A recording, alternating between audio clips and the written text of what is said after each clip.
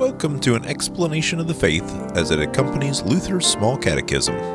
Question 204. What is the forgiveness of sins? God promises that, for Christ's sake, He will not hold our many sins against us.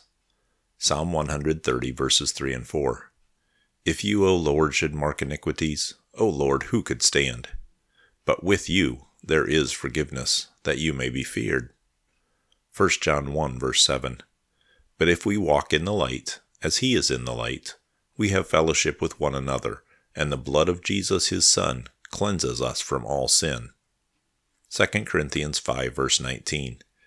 In Christ God was reconciling the world to Himself, not counting their trespasses against them, and entrusting to us the message of reconciliation. Read Matthew 18, verses 23 to 35, where the king forgave the debts of his servant, and also Isaiah 1, verse 18, Micah 7, verses 18 and 19, and 1 John 2, verse 1. Thank you for listening to the explanation of our Christian faith as found in Luther's Small Catechism, brought to you by St. Luke's Lutheran Church in Oviedo, Florida.